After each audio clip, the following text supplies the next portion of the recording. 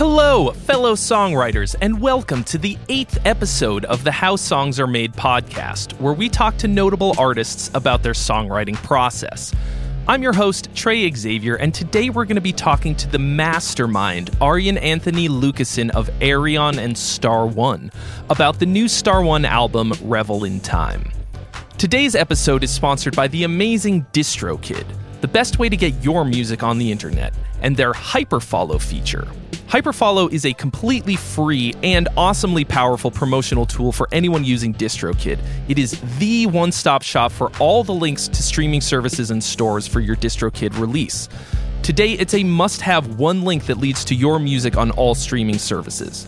This is the link that you give to people when they ask where they can hear your band. You can customize your Hyperfollow page to include your social media pages as well as your releases. As soon as your new release goes live on its release date, your Hyperfollow page will automatically update to include links to all the streaming services. Your Hyperfollow link never changes, and you will never have to update your marketing copy or social media posts. You can find your Hyperfollow link on your DistroKid album page, and this is a simple tool that all artists should be using. Head over to distrokid.com/VIP/GG for 7% off your first year of DistroKid. Please give a warm welcome to my guest, Arjen Anthony Lucassen. Hi, Trey. Hi, everyone. Hi, everyone. All right. Hi.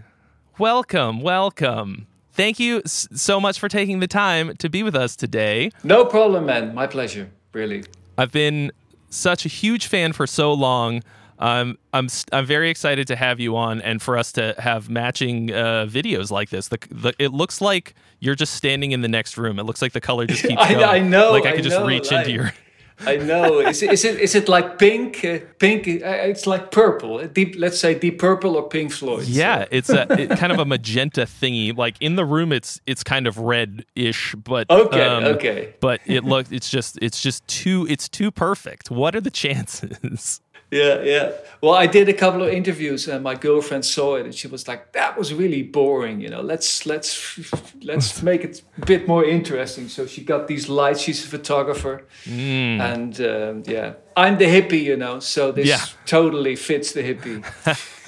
Yeah, it's a good look. She understands the importance of lighting and how it's. Everything. Yes. You don't notice it until it's bad. You won't see my wrinkles here with the red light here, so that's good. Oh, I don't know, man. 10 years disappear.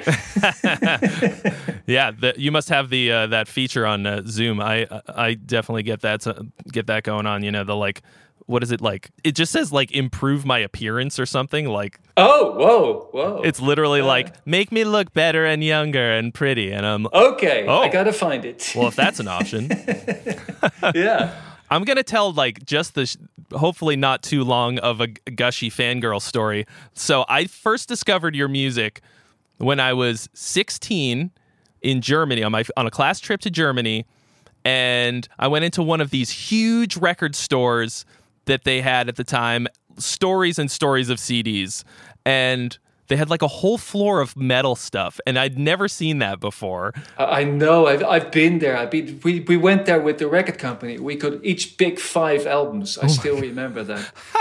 What was it called? Saturn or something? I don't remember. Could be. It was 20 years ago now.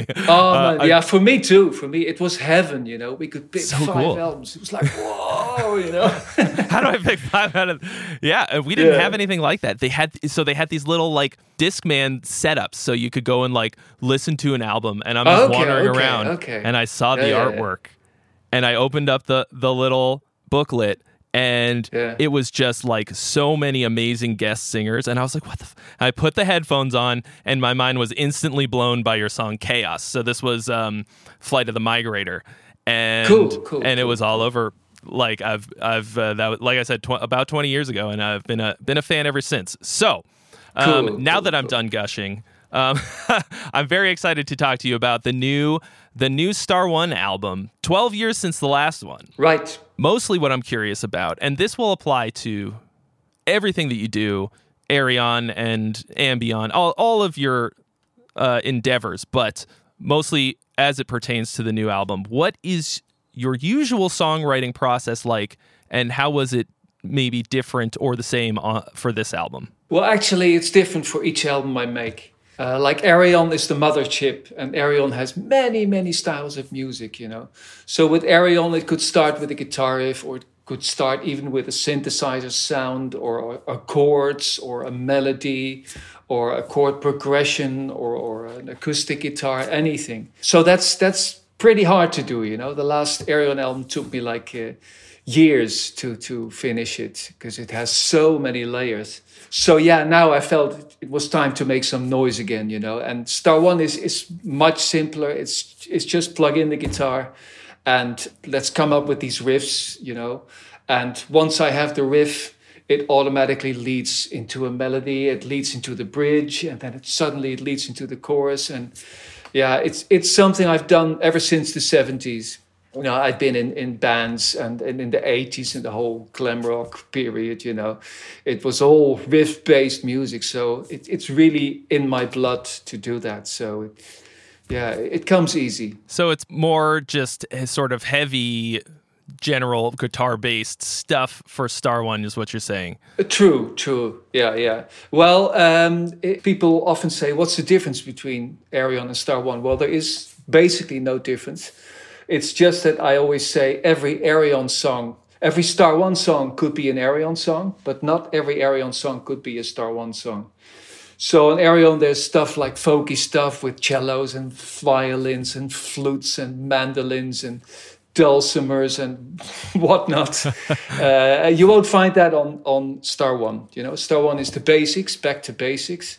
It's drum, bass, guitar, and then there's of course, there's always the Hammond. You know, I love the Hammond, and some old analog synthesizers, and some great singers, and that's about it. Maybe take us through like a little bit of how one of the songs on the album came together. Like, so you're saying, like you said, like you start with riffs. How do you build on it from there? I don't know, let's say the title track, for example. How do you generally go about it step by step once you've got a riff going? Yeah, once you have the riff, you have the atmosphere of the song becomes clearer and clearer, you know. But finding that riff, that's the hard one, you know. It's not like I grab the guitar and the riff comes out, you know.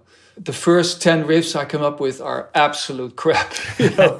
Mostly it's something I've done before, you know. Then I have like this circle of trust around me who are friends, and I send them my ideas. And no, you did that on Universal Migrated. No, you did that on Electric Castle, you know. Because everything's been done before, you know. You have 6 strings or 7 strings, and you have 12 notes, you know, and it's so hard to come up with something original. And every time I think the well is dry, you know, every time I think I've done it all now, there's nothing left. And there's so many bands and they all make riffs, you know, and they all have the same number of notes on the guitar. And but somehow still, you know, I find something that I haven't done before. Hopefully. And you mentioned Revel in Time.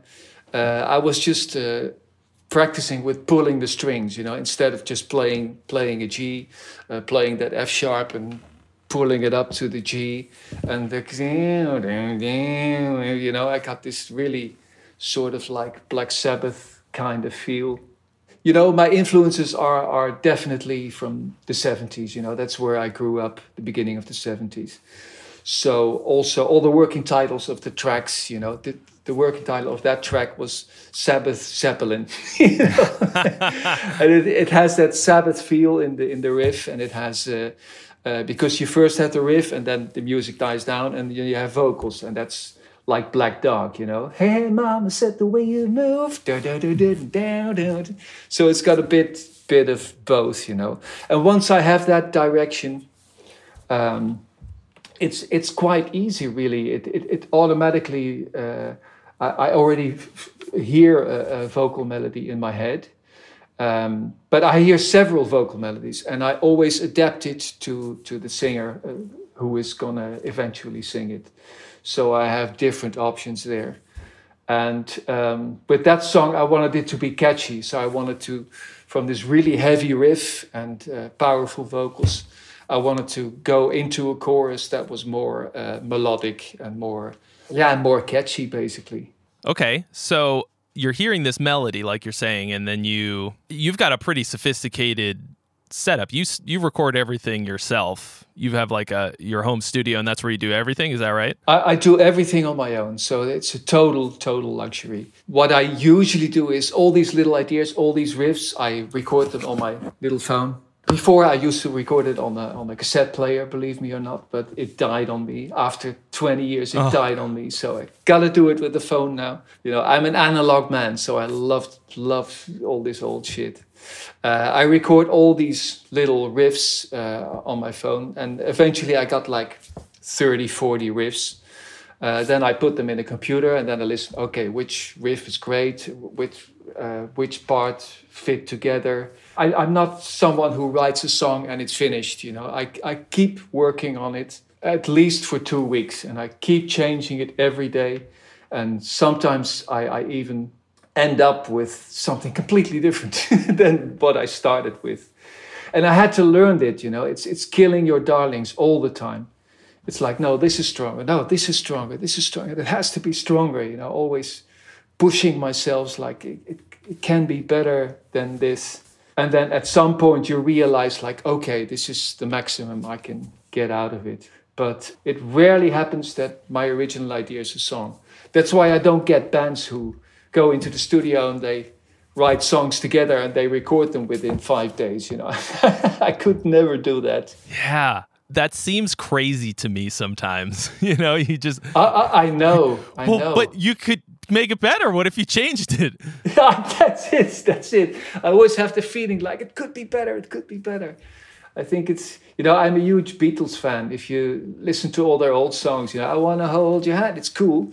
But then at some point they stopped playing live and they started experimenting in the studio with George Martin. And then you got all these awesome songs like I'm the Walrus and Strawberry Fields and A Day in the Life, where they're really experimenting with sounds and also they release these albums where you have like 40 different versions of the song, and you hear it improve all the time. So yeah, I very much believe in keep changing it until you're happy. Maybe if you could give an example of like something that changed in that song, like noticeably from the first version of what you laid down. Oh, I couldn't remember anymore. Really, yeah. I know it's hard. It's really hard. I don't think you would even recognize the song if you would hear what I started with. It's just I'm glad there's a direction. You need that direction first, and that's the most important thing. Once you have the direction where you want the song to go in, then you got something to work for. Often I have these ideas and I have a riff, but I don't see it going anywhere. And I think I'm not sure if that's a talent that you were born with, or if it's something you learn from experience. But yeah, I need to have that feeling that it's going to bring me somewhere, So I at least need some chords and I need some melodies, and just the riff is not enough for me. What is it that usually gives it that direction? Do you think? Do you find that the lyrics tend to give you a mood that you're going after, or is it usually more a melodic direction, or a little bit of both? It's totally the other way around. So I would always first do the music and then the lyrics. I think if you limit yourself too much if you start with lyrics musically, and I still think that the music is more important than the lyrics. So I always start with the music, and then often I don't even know what the project is I'm working on. I just have these ideas, and I don't even want to know, because if I say it's a star one or whatever, I limit myself. I just wanted all the ideas that I have, everything, bring it in, and then slowly the project will develop, and then slowly the style of the music will give me an idea for the concept. That's usually how it works. That's how it started with Arjen. I had all these, suddenly all these medieval melodies, and I thought, okay, well, and these very modern stuff with analog synthesizers and stuff. So the story was born out of that. So it's like, okay, I got modern sounds, I got medieval sounds. So the story starts in the future, and it goes back to the Middle Ages. Yeah, that's how Arjen started, basically. The sounds that you were creating and coming up with and writing inspired where the story was going to go. That's it. Yeah, that's it. And then at some point, the story starts taking over. It starts taking shape, and then that again can influence the music or give you new ideas for the story. But people often tell me like, "Oh, you're such a genius because you make these huge concept albums." But it's much easier for me to do a concept album than to come up with like 15 different songs and 15 different subjects, Now I have a concept album. Like I did this concept album called The Human Equation, which is about a man who is lying in a coma in a hospital for 20 days. And you slowly find out what happened to him. And it was like reading a book for myself. I just started with it and I had no idea how it would end. So each day I was like, what's going to happen tomorrow? What's going to happen tomorrow? Really? And also it's about 20 days and I wrote it in 20 days. Each day I was like, what's going to happen today? And the story unfolds itself slowly to me as well. And you don't have to come up with 20 different subjects, That's like way harder. So doing a concept album, doing like this continuous story, for me is a lot easier. That is a gold story. I love hearing that. I think the Human Equation is one of your great works. I mean, I love everything that you put out, but I have a special attachment to that one. And cool. Part of it is because I think the story really hits super hard, just like you're describing. It's like reading a book, or like almost like a mystery, like trying to figure out what all happened in this, and like it's. Wow. But really, I had no idea how it would end. It's like you were a writer on Lost. They're like, I don't know where we're going with this. What season are we on? 7 now? Well, I guess we should probably tell people what the no. Well, the difference was they weren't going anywhere. Right. Unfortunately, No. Because I loved Lost. I was totally hooked on Lost, Yeah. But I was coming near the end and I felt like, oh, this is getting too complicated. This cannot be explained, This cannot be explained. This has to be a crappy ending. And you were like, I'm not doing that. It's gonna be a real ending for mine. It's gonna be real. Well, in the end, it's a weird ending of Human Equation. I mean, it's all happy ending. He wakes up, he forgives everyone, but then suddenly it turns out to be computer program, from the previous album. Oh. So everyone thought, oh, finally Arjen Lucassen is getting to his senses, no more sci-fi crap, no more fantasy crap, He made like an interesting story about someone who is in a coma, who is battling with his emotions and stuff like that. And in the end, I totally ruined it. And it was like a computer program in the dream sequencer, and people hated me for that. I actually got mails like, how could you end it like that? It was a beautiful ending. James Labrie woke up, and it was all fake. I mean, if you told a story, though, is it fake? I mean, it wasn't real to begin with. Those events didn't actually occur, right? You were telling a story of a thing that really happened. So then what's the difference? Like, it's a great story. That's true. What does it matter? Yeah. Right. I mean, it sounds like maybe you did that to make it work in the Arjen universe. Like, that's it. That's fine. It wasn't part of the Arjen universe. And at the end I was like, okay, let's make it part of the Arjen universe. And after all, yeah.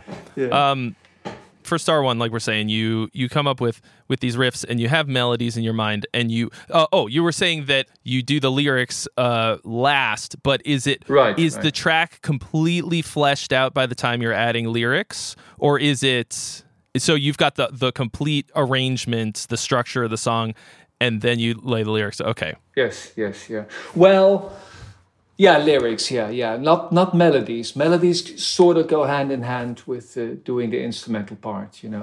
If you play a chord, you sing a melody, and then that melody leads to the next chord. Yeah. But lyrics is really the final step. So it's all finished, and I even wait until I found the singer for the song, with writing lyrics. Because I want the lyrics to fit the singer who's singing it.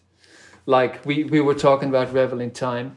I really had to wait until I knew who the singer was, and then I saw Brendan Yakeley with his band Crowbot, the track Low Life on YouTube, and I totally loved it. Did you see it? You have to check it out. No, I haven't seen it. I will. Okay, he is this low life, with the sideburns, and he's like stealing lollies from a baby, and it's amazing. So I saw that, and I was like, wow, this guy has charisma and he has power. I like that, when there's humor and power. I gotta really write these lyrics for him, and I could just see the song is about Bill and Ted, like you said in your intro. This guy is open for that, I'm sure, And I asked him even before I wrote the lyrics. I said, "Well, are you a Bill and Ted fan?" And he was like, "Go Wild Stallions, bodacious, most excellent, party on, dudes." And I was like, "Okay." And then I wrote the lyrics based on the singer. So. That's amazing. That is truly holistic songwriting. I mean, the fact that you would incorporate the personality of the singer into the actual writing. I think people feel that, and I think it's so important for me that the singer who sings the song feels the song and feels the lyrics and totally agrees with everything.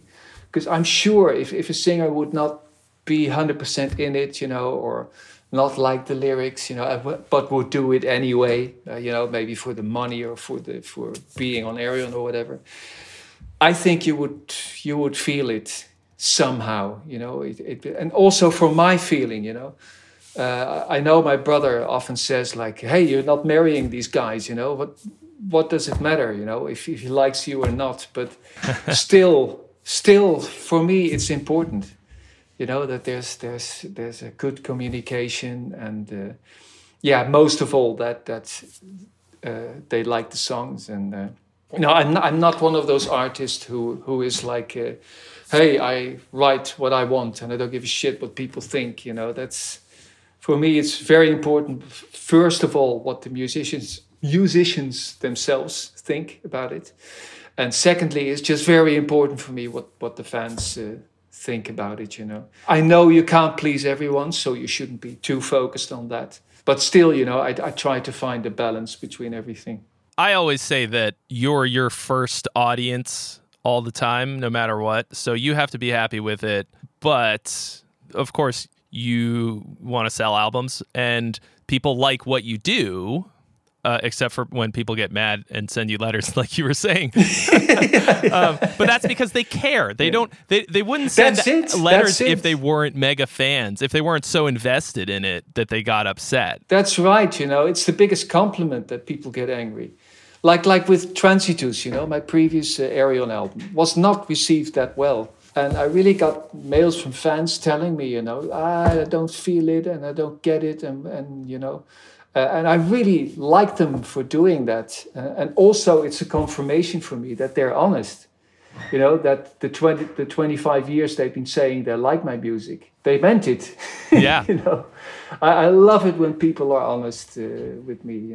As long as you're honest and not behind your back, people can tell me everything. And that's what I said earlier. I have this circle of trust that I send all my demos to, and always tell them, please be honest with me, because you learn from that. So I think that's a perfect segue into one of my usual questions about how much influence other people have on your songwriting. So you're kind of a unique case in that you're really kind of soup to nuts doing almost everything yourself. You've got a drummer that you bring in, but you have done everything, I think, except drums and vocals in the past. But you're at least writing everything in your own spot and doing everything yourself. So I guess it's kind of a dumb thing to ask if you work with like a producer, but you're saying you've got this kind of circle. So like your circle, and then also anyone out other than that, what kind of outside sources have an effect on your songwriting in general? Yeah,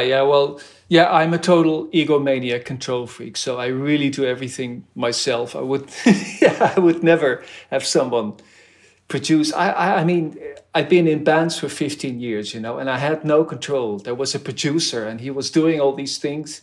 And I was like, I would do it differently, But I always thought back then, this guy's got so much experience, I'm probably wrong. But I wasn't, When I started to do stuff myself, it was like, oh, it's not that hard, I can do it myself too. I think that's how producers are born. Yeah, probably, yeah. Is just what you're describing. Probably. Yeah. So I totally lost the plot. I was going to answer your question. Oh, sorry, yeah, okay. Yeah. Other musicians, yeah. Or just anyone who has an influence on what you do. Well, firstly, my girlfriend, Laurie, she's my biggest critic. She's the first one who hears everything, I'm working in my studio, which is at home. And every time I have something for her to listen to, come listen to this. And she's honest, very honest, which sometimes hurts. But she tries to get the best out of me. She's like, yeah, this is fine, but you can do better, or you did that in the past, so you need to change it. Or so she's the first. And apart from that, when you're in a band, you have all these people telling you, their opinion, which I'm not sure is a good thing, because you make compromises and you make concessions. And for me in the past, nothing good came out of that. But of course, there are exceptions, like Lennon-McCartney or Page Plant, or sometimes it could work, but not for me. I really need to do stuff alone. Once the whole setup of a song is finished, I also program the drums. So if you hear my demos, they're pretty complete. I sing guide vocals myself, like an octave lower. But from that point on, all the musicians have 100% freedom. So I would send a singer the track with guide vocals, and I would always tell them, please change whatever you want. Change melodies, change lyrics. If it's better, it's better. If it's not better, I will tell you, stick to the old melody.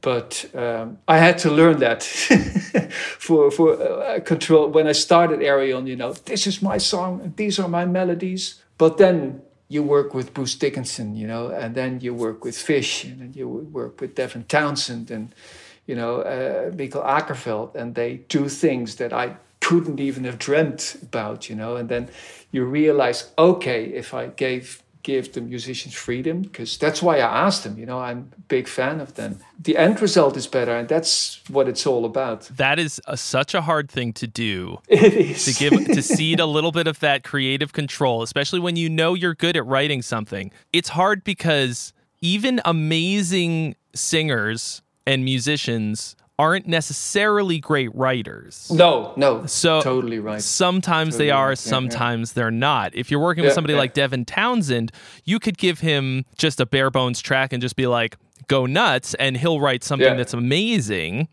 or take what you've got and make it better. I can't think of anybody off the dome, but a singer who maybe is just an incredible singer can't write for whatever reason. They have to be very well guided. And Oh yeah. I sort of have a talent in recognizing that. Like if I have this singer in my studio, I would know whether I should give him freedom, him or her, or if I should take over and lead. Which is fine. The result will both be good, It's not like it will be better if a singer has all the ideas himself, But I somehow feel that. It's always the biggest compliment when people tell me, this singer sounds better in your project than in his own band. And that's that's what I do it for. That really feels good. And I think it's because I listen to the sound of the voice, if I listen to a singer in a band, I don't listen to the music or the technique. I listen to the sound of his voice and how could I use that sound in my music. And then often make them sound different than in their own bands. That's always a challenge for me. Yeah, and I bet when you're listening to music, because so much of because you're using essentially 100% almost guest vocals on your music, when you're listening to bands, especially new stuff, you must be thinking all the time like, ooh, what could I use this guy for? What could I am, and that's positive and it's negative. The positive thing is I recognize the talent, I write down their names, I contact them. The negative thing is I can't listen to music anymore as a fan. When I listened to Rainbow, when I grew up, when I listened to Led Zeppelin and Black Sabbath, and I was listening as a fan, I didn't know too much about it and I liked it or I didn't like it. I know too much now. I hear, it's terrible if I hear a singer like, oh, this has been auto-tuned, or, oh, this, that's not entirely in tune. And, they should have used a different mic, but there's too much compression here. And it's terrible, I've always been afraid that I wouldn't be able to listen to music as a fan anymore. And it's the peeking behind the curtain problem. Yeah, it's such a shame, That's why I'm happy I'm not an actor and I can still enjoy movies. I follow like an Instagram I don't know what you'd call her, but she's like a what do they call people who direct? Not a director. Whatever, like a videographer, a filmmaker, whatever. And right, yeah. She said that something similar. She's like, I can't watch movies and TV anymore because all I'm thinking about is lighting and what lens they use and all that stuff. It's terrible. And that's kind of just a trade-off that you make when you start really doing the thing. I can tell you this, like, I mean, you've been doing it a minute longer than I have, but I took a serious step back because I wanted to get back to the point where I could listen to music and enjoy it as just on a regular level, like a normal person.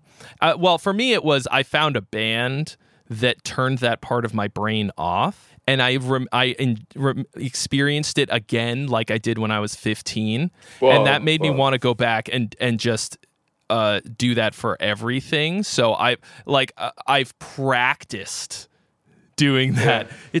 It's really hard. I've kind of swung back a little bit, especially doing this podcast and doing a lot of songwriting content because I have to analyze stuff so much.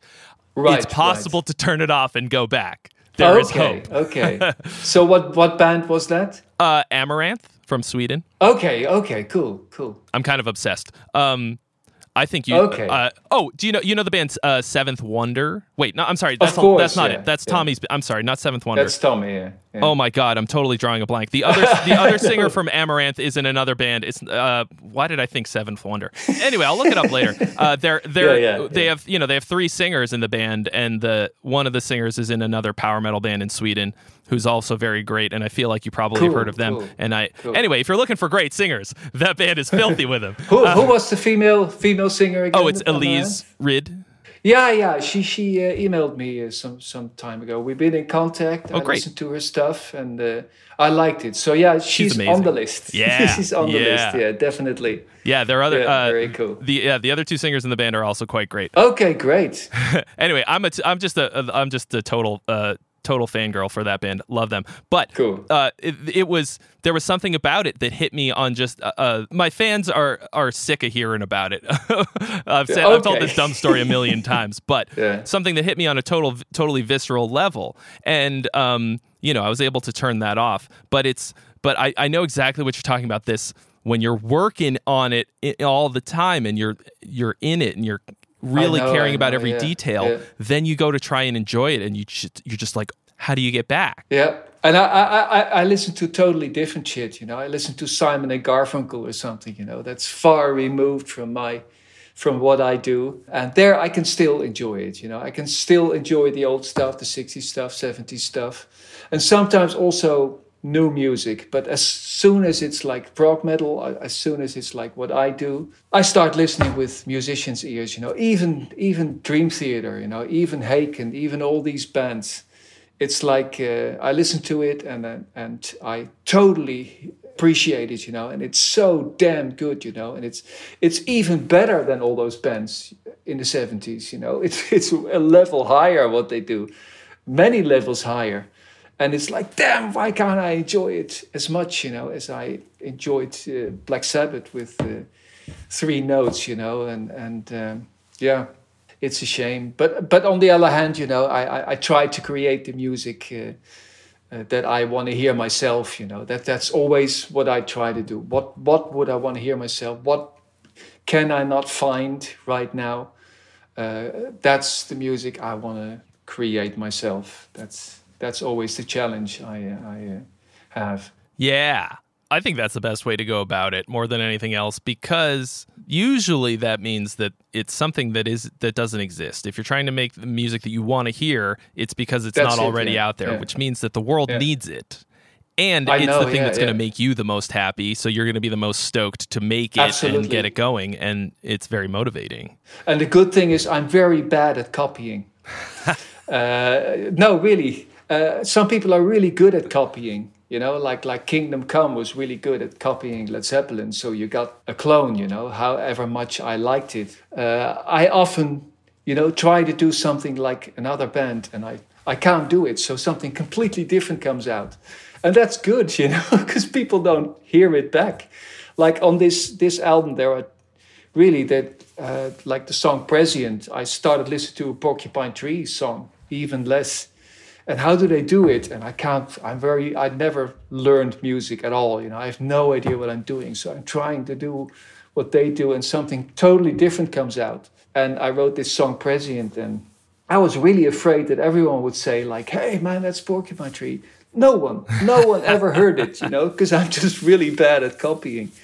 And I think it's like, why are the Beatles so popular? They lived in Liverpool and they lived at the harbor, so all these ships from America were coming in, and they were playing B.B. King, and they were playing Little Richard, and Beatles were trying to do that too, but they were 4 white kids, and it totally came out wrong, but cool, I think most musicians start off as clones of some kind, like you're inspired by something, so you just try to imitate it. Totally. And some people do that too much and they never really get out of that phase, but like the truly great ones will do that for a little while and then go like, oh, I can take this to the next stage or whatever. That's and kind of like Clapton was just would cop BB King licks exactly. That was how he learned guitar. He had this tape thing, and he would, just copy it exactly as he could. But then eventually he became his own thing, and you can still hear that thing. But Zeppelin is a good example, of course. I mean, there's so many parts that they stole and made their own, and it's the way it works. I think stealing is underrated in music. yeah, let's steal. It's hard to steal exactly. It's hard. Yeah. Like you're saying, I don't hear a whole hell of a lot of anything other than you and your music. I mean, I guess I would say I hear a bit of Deep Purple more than anything else in the organ stuff, but you've got a very unique musical identity, and that's awesome. Yeah. Since you mentioned Porcupine Tree, and also that song is about Primer, which is fucking awesome. I love that movie.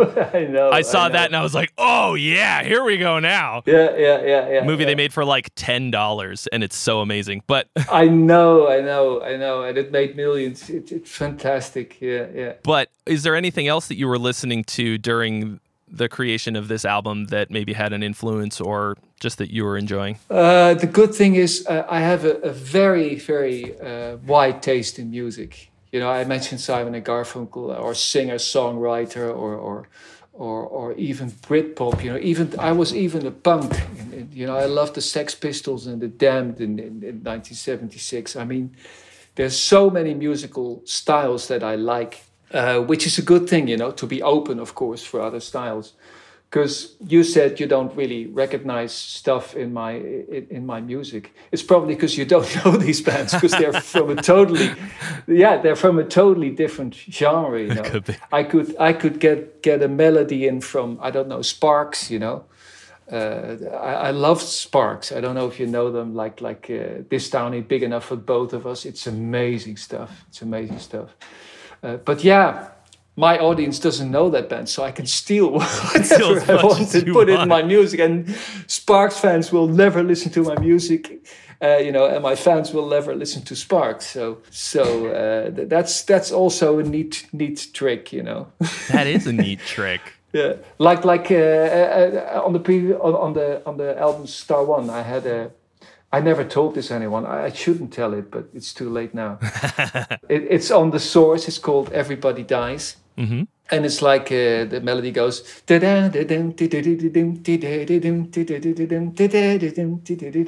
everybody dies. Mm-hmm. And it's totally from a band called the Water Boys, which you never heard of. It's like an Irish pop band or folk band, really. I was like, oh my God, I don't do it on purpose, I just do it because I like that music.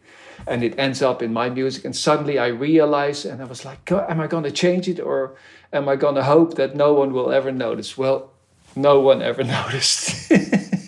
Holy shit. Wow. That's another funny topic, because there's stealing, right? There's intentional, I am going to steal this idea and put it in my own music. No. That won't work. But then there's the thing where it just comes out and you're like, man. Yeah. Intentionally stealing is not going to work, and I would never do it. I would never do it. No. It doesn't give you a good feeling, It's not mine, and I don't know. But once it's in there and you recognize it, and it's maybe a bit too late to do something about it, you can get away with it, I think. What is it called? Plausible deniability. If you didn't do it on purpose, that's it. You're about to get a call from from their lawyers. But I 100% did that last year at the. I wrote a song for the channel. And I realized that a riff that I used is almost identical to The Beautiful People by Marilyn Manson. Just not in a swing time. So it goes and slightly different tonality and everything. And I literally just a couple of days ago was like, oh my God, it's The Beautiful People. I totally yoinked. Oh no. Yeah. Nobody noticed. Yeah. Cool. No, because it's a different genre.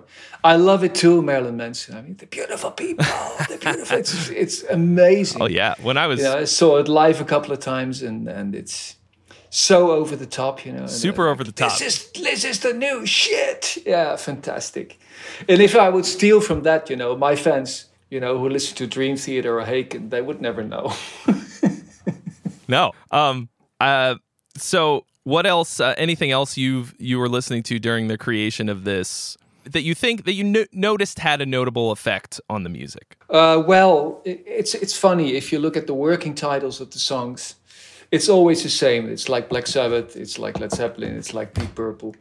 Like Fate of Man, the opening song. A lot of people would say hey, it's a speed metal song, but for me, it's like Kill the King, Rainbow. That's where it started for me. Those are the bases. So, all the working titles is the influence where it comes from. The second song, 28 Days, total Black Sabbath song, Black Sabbath kind of riff, But yeah, your question was, what did I listen to? It's not that I listen to that. I mean, that kind of music is in my genes. I listened to it in my formative years. But no, I listen to completely different music and different stuff every day. So it's so hard to answer that question. And even if I would answer it, you would not know. You would not know the bands. That's all right. I want to know new. I want to find new or other stuff than what I'm listening to now. I want to know. Okay. That's okay. Yeah, just if it doesn't matter if I've never heard of it, because I will have heard of it now. That's true. From you. Well, yeah, the stuff. It's. I don't know if it all stood the test of time. Like Sparks, it was a song from 1975. If you hear it now, it doesn't sound all that good. But yeah, you could give it a chance. Track is called This Town Ain't Big Enough for the Both of Us. And it's totally a genre on its own. It's like weird. It's like a guy with who sounds like a girl when he sings. It's like this falsetto kind of song. Maybe if I say that, you remember it. They got this keyboard player, and he looks like Hitler. You're just sitting there with his... Oh, no. Yeah, and he got away with it somehow, I think he said, no, it's not Hitler, it's Charlie Chaplin. And then that's a way to get out. But yeah, interesting band. But that's just one of the 1,000 bands that I listen to. I happened to mention it because I watched the whole documentary on them, which was very cool.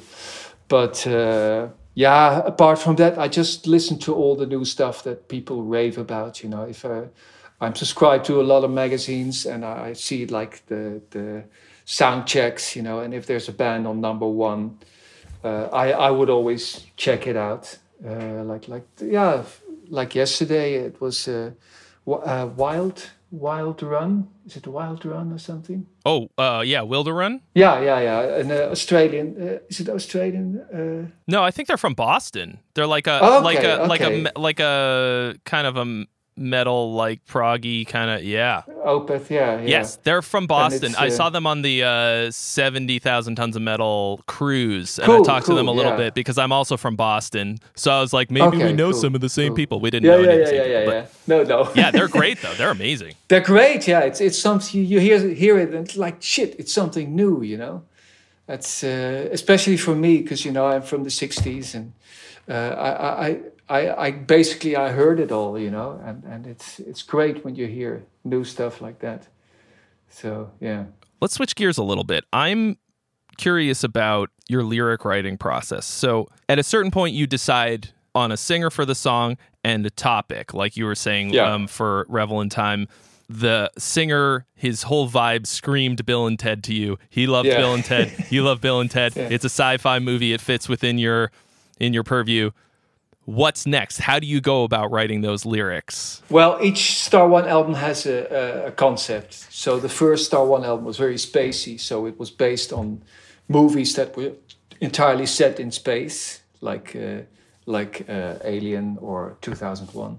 The second Star One album, Victim of the Modern Age, was based on dystopian movies, like Blade Runner, like Clockwork Orange. And this album is based on movies about the manipulation of time. So it's not like I watch a movie and then, I got an idea for a song. That's not how it works. I got the song and I got the 11 songs. Then I go to my DVD collection there and I pull out all these movies that have something to do with time. And I think I pulled out like 40 movies. That's how much I like the topic. Then it's just a matter of, which movie would fit which song. Like, obviously, the fast track Fate of Man, it would fit Terminator. And the second song, this slow prodding, heavy Black Sabbath kind of song would fit Donnie Darko. So then I put I know which movie should go to which song. Then I watch the movies. And the last thing I want to do is just write lyrics that is obvious. I just tell the story of the movie and that's it. I watched the movie and I want to find out what is the director saying with this?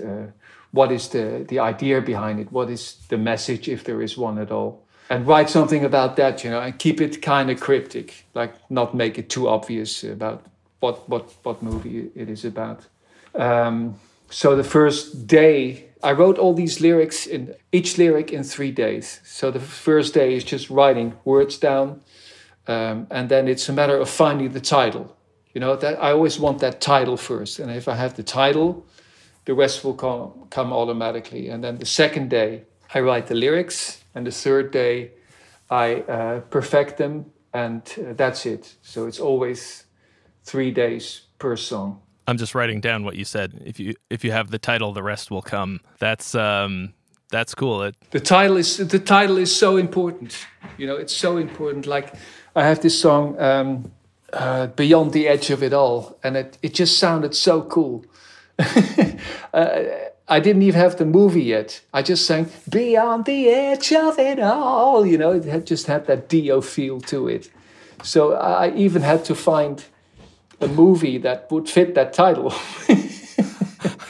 But somehow the title of the song is same thing with Revel in Time. I was like, what am I gonna call the album? Like Travel in Time is cliche, that's I heard it before.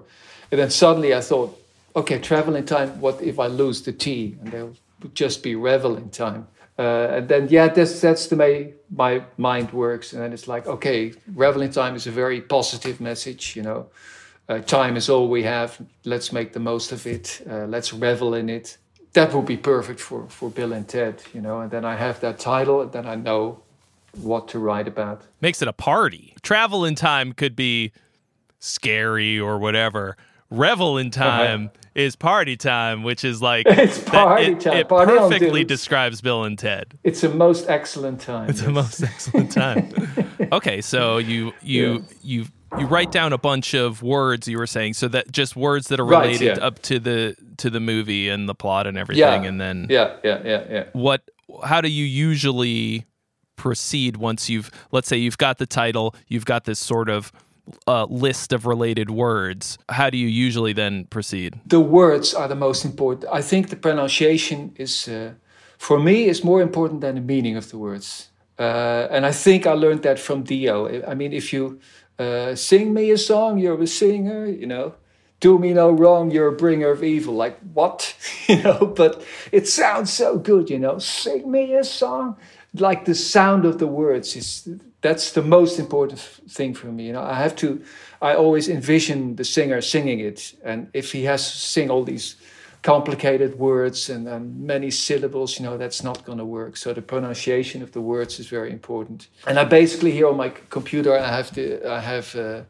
I go to, and it's like, what's another word for? Oh, a thesaurus. So you get, synonyms and antonyms and stuff like that. Mm-hmm. So like with every word, every word, I'm such a perfectionist, every word has to be the most perfect word.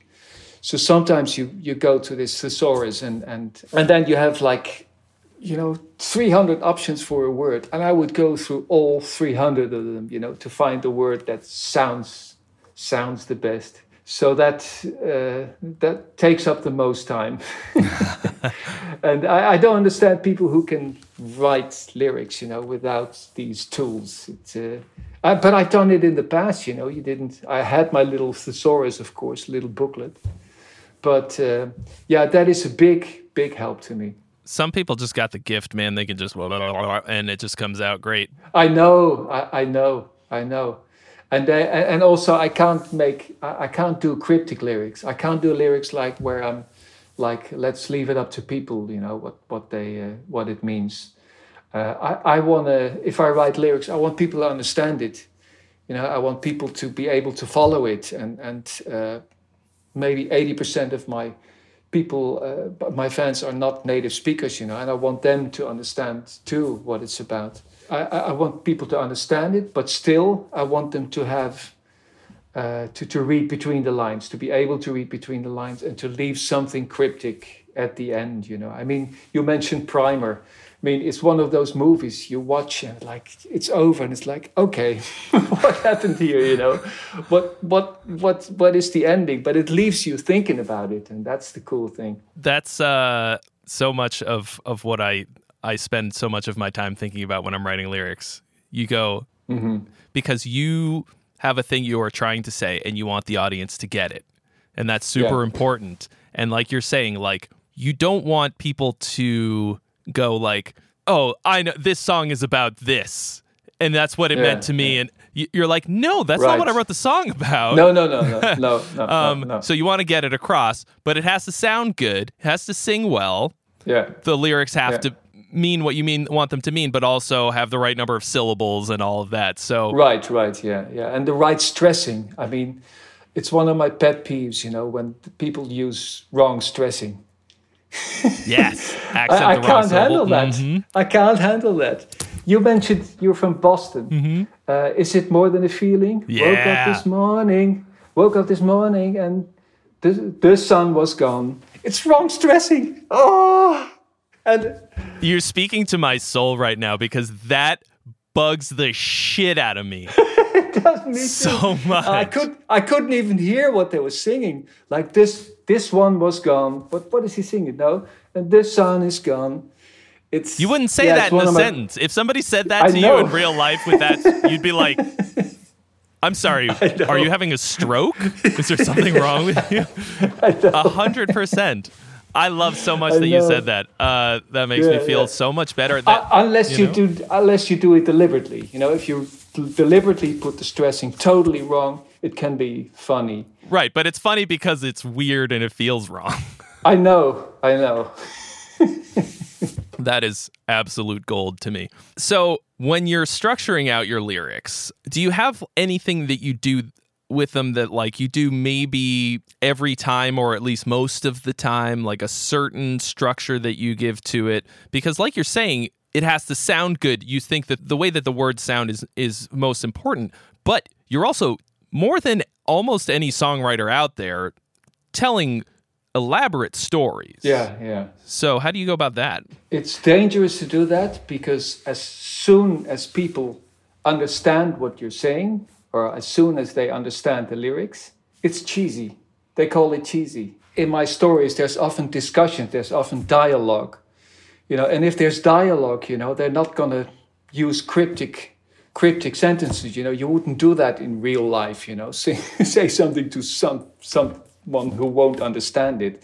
So I want that to be very clear. If it's a dialogue, I want people to understand it. And it's shitty. Then so many people call my lyrics cheesy. And I can understand to a certain point. I mean, I wrote Electric Castle, and it's about a hippie and a barbarian in outer space. I mean, it's cheesy as hell. But just because people understand it, to call it cheesy is something that sometimes annoys me. Because sometimes I read lyrics, and I won't mention names, but just the other day I was listening to a band, and I was like, oh my God, did they really write this? And I go to the internet and check the lyrics. Yes, they really wrote this. And no one is giving them shit for it. No one. And I really work hard on my lyrics, and I want it to be perfect English. My girlfriend is an American teacher, so she's really good at that, checking my lyrics. And I get that shit all the time, that's sometimes annoys me. How do you kind of keep that from happening, do you think? I do give a shit, but I will just keep on doing it. Oh, you just because, go for it. It might be just a small percentage, of the people who say it. And I get so many emails every day from people who say like, damn it, man, your music changed my life, your lyric changed my life. Especially when I did Human Equation, I've been through that with my dad, and I had a bad childhood, and my mother died, and you help so many people with the lyrics that people understand, So I will definitely keep on going the way I am, And every now and then I make a cryptic album. I did Guild Machine. I don't know if you know it, and the lyrics are extremely cryptic, and they were written by my girlfriend Laurie, and it's amazing, and she knows what she means with every line, but it's definitely not obvious what she means. But I could never write like that. It's again, everything I'm saying to you now, that lyrics should sound good, people should understand it. That's just for me. I mean, other bands, Bob Dylan, should just write his cryptic text that no one knows what it's about, and it's cool anyway. I have nothing against it. Or people should write political stuff, I would never, ever get politics in my lyrics or religion or whatever people can fight about later, I would avoid that, And it's not like I don't have opinions. I'm a terrible opinionated bastard, So I try not to put my personal opinions in my music. I don't think it's my task as a musician to do that. So, but never again, if Bono wants to do it or Sting wants to do it, perfect. Do it. It's just not for me. Well, For sure. I think mainly the thing that as an artist you're imposing on other people is less your politics, but still your opinion, your aesthetic taste or whatever. All these things that you're talking about, like the way that you go about lyrics, the specific right, yeah. Or the specificity, whatever, of them, trying to get the story across, having it to have a certain cadence and sound right and all of that. That's kind of like politics in art in a certain, people will get I know pretty stoked or not about it. No, your personal opinions will always be there between the lines. There's nothing you can do about that. Yeah, it's I made this solo album called Lost in a New Reel, about someone who wakes up 500 years in the future, and how the world has changed and stuff like that. And there's pretty heavy lyrics on there, about euthanasia and about religion and stuff like that, but in a joking way. And I really thought I would get problems with it, people would be like, hey, this and that.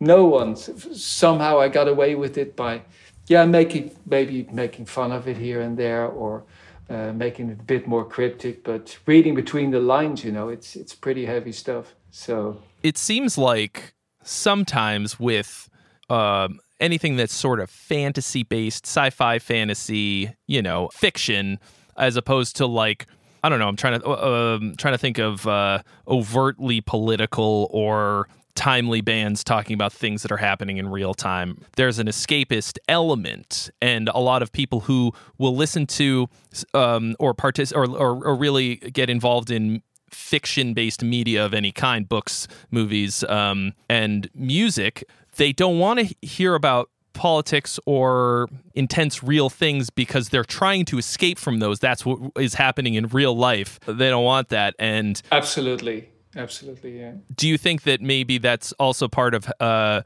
why you go about making that kind of art? Totally. My music is 100% escapism.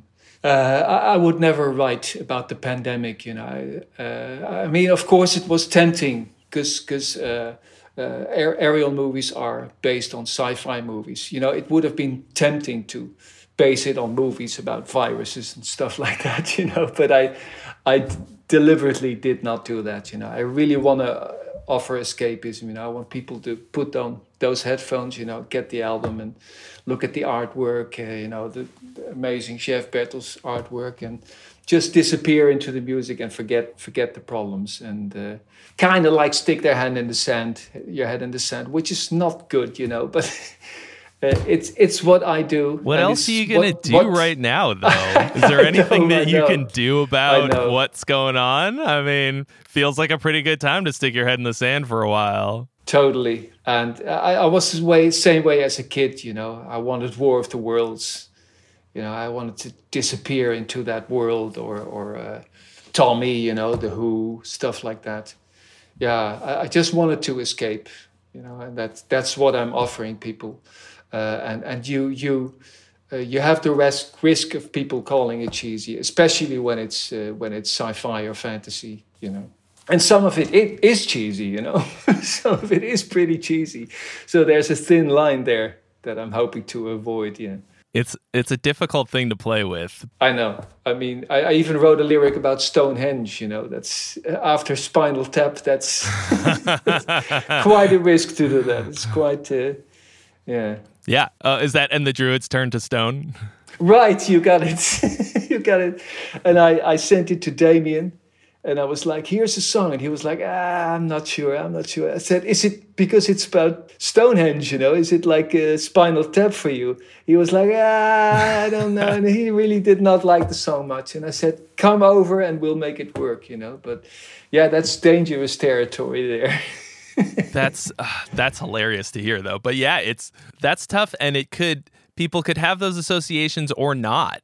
They may be like, sure, I've seen Spinal Tap 100 times. It's amazing. Mm-hmm. I knew that that's what the song was about. I didn't think about that while I was listening to it. If I had, maybe I would have thought it was a little cheesy or something, but right.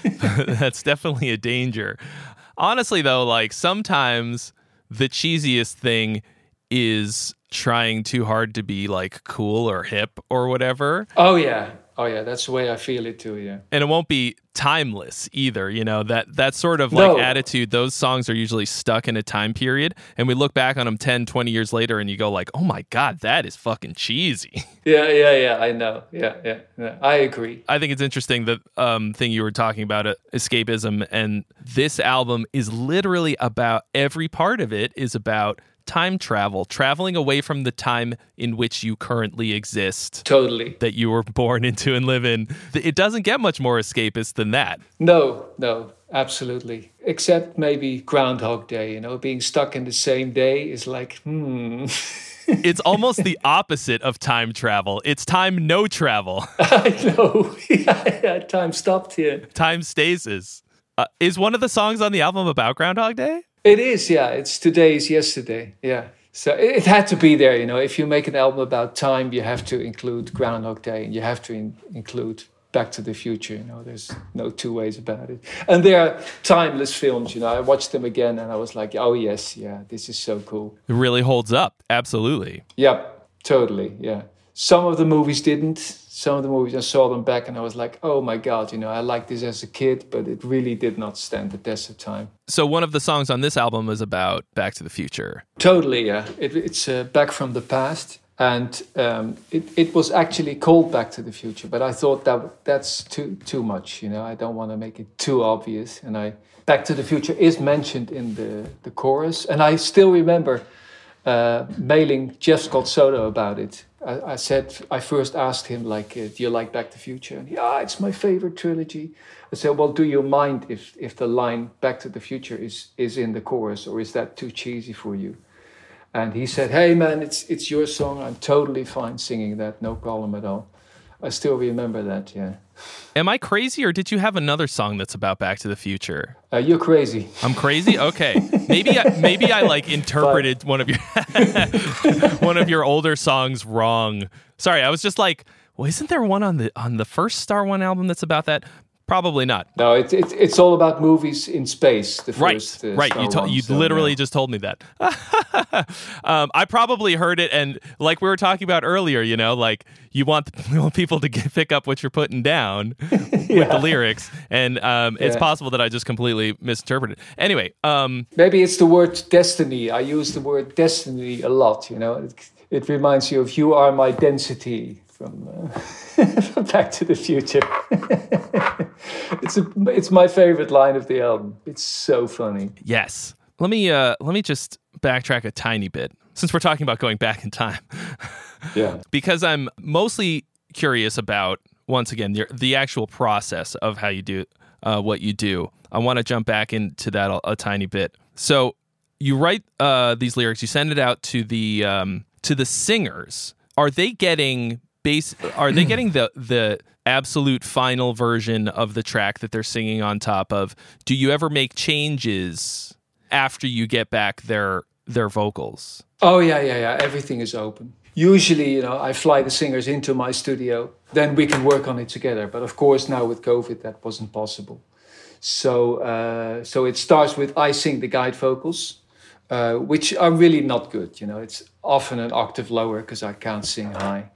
These guide vocals this time went to the guide vocalist, who is a Dutch guy called JC. And he really raised the bar for the singers. So he sang the guide vocals in my studio. So we worked on them together and got the best out of it. So those guide vocals go to the singers. And so they know exactly what to do. But I always tell them, please, you know, these are guide vocals. If you want to change stuff, do it. If you want to improve it. And the great thing is when I have them in my studio, I have like 15 tracks that I can pick the best words from, and I don't have that, you know, when they send me the vocals. So I had to make sure that the guide vocals were like really, really good this time. Okay, so but once you get the let's say you've either got them in your studio or you're getting the tracks from them that they've recorded remotely, ever make drastic or small changes to the arrangement or to the parts that you've written after that, like based on what they sent? I could adjust things in the song to make the vocals come out better. Yeah. But I can't change it drastically anymore, if their vocals are recorded. But yeah, definitely mix-wise, if someone sings it softer than I thought they would sing it, I would take away instruments at that point, or maybe even take away all guitars, just bass and drums, because of the way it was sung. So yeah, everything is open. There's no rules, basically. Okay. For people who play guest solos, like the keyboard Joost, is that his name? Yeah, Joost. Joost? Oh, okay. Yeah. Yeah, that makes sense. That now, as soon as I said it out loud, I was like, "That's not how you say that." Well, we call him Juicy because of juiced, so it's funny, but it's pronounced Joost. Yeah. Yep, that's one of those things where you read it a lot, and then it comes time to say it out loud. You're like, "I've never said this out loud before in my life. Maybe I shouldn't try it for the first time on a live stream." But this is we always go. It's the right way in the US. It's like Van Gogh. It's Van Gogh. Really, the painter. That sounds like a swear word. It sounds like clearing your throat, yeah, but it's... Holy shit, that's hilarious. Yeah. Van Gogh, that's Van Gogh. The real way to pronounce it. Amazing. I'm learning so much today. Don't even try. Luckily you got a cap on your mic, because that would have totally ruined your This is new, too. I just got this week. Okay, cool. So host and Michael Romeo, do you give them any direction, or no? You just, here's your spot, go nuts. No.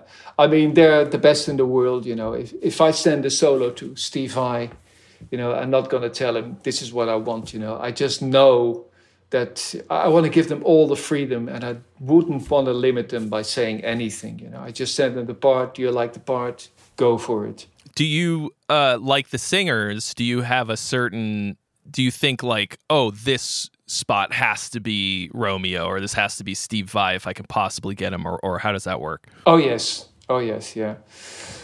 Especially the Steve Vai part, it was like 3 minutes, and I was like, should I put vocals on? I said, no, this needs a long guitar solo. And I remember I sent it to Steve, and he was like, well, where does the solo go? I said, well, all of it. It's like 3 minutes long. And he was like, okay, well, let me think about it. And then a couple of months later, I got it back, and it was amazing, And I'm glad I picked that part for him, because he can shine, He can do his melodies and his harmonies, and he really worked on it, He didn't phone it in. It was really, he's a perfectionist like me. If he does it 100%, or he doesn't do it. So yeah, with each song, I know which guitar player or which singer would sound good on it, and I'm rarely wrong in that. It's I don't have many talents, but that's one of my talents, that I just know when it's going to work. And Vai's great because he's more of a composer than anything else. He can do really long ideas, really long phrase ideas and stuff. So true. Yeah, it is a composition. You're absolutely right in that. It's not just mindless shredding or see how good my technique is. It's a whole. He's telling a story, and that's. I've had solos back where they weren't telling a story. And I would just say like, "Sorry, man, can you give me another option?"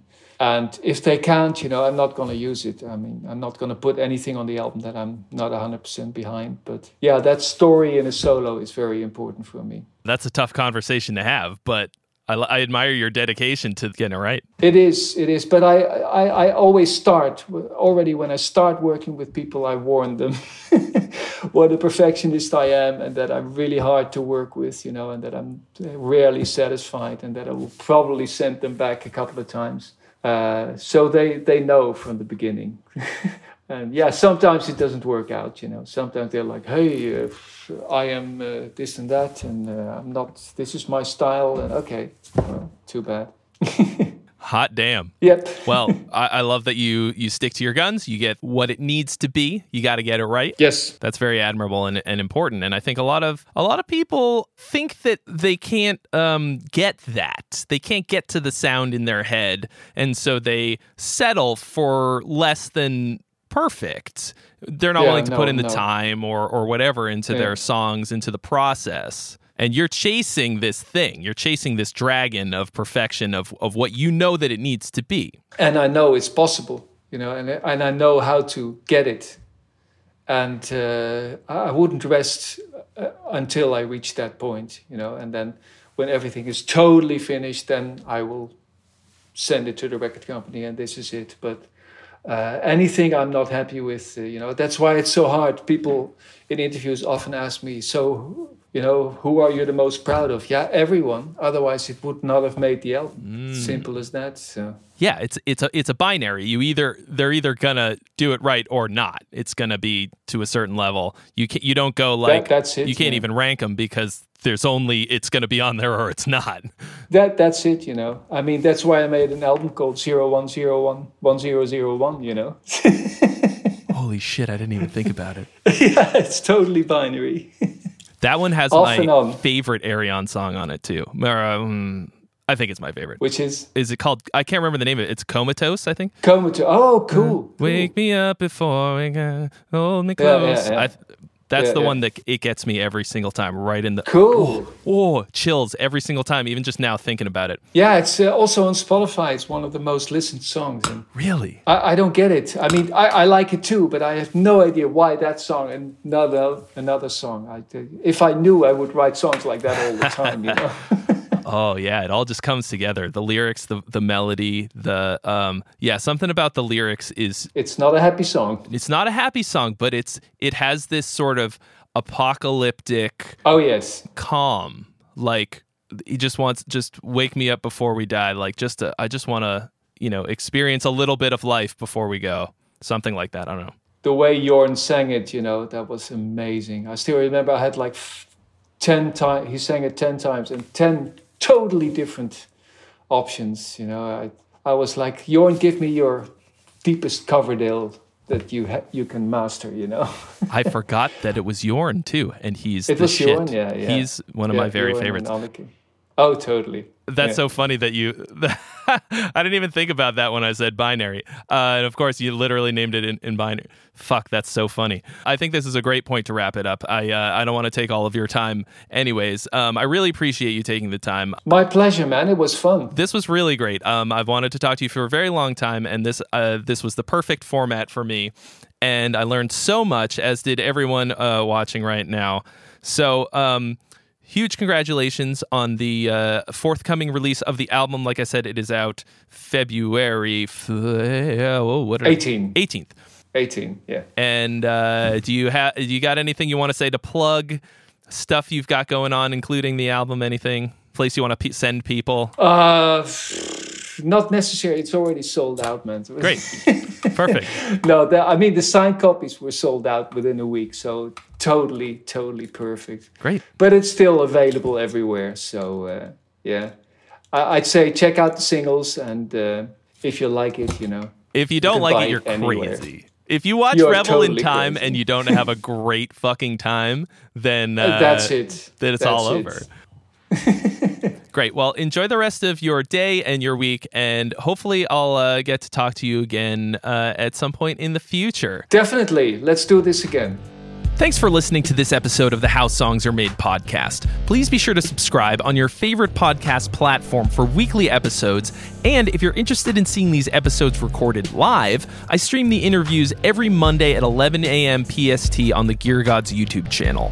Big thanks to today's sponsor, DistroKid. Head to distrokid.com/VIPGG for 7% off your first year. And I'll see you real soon.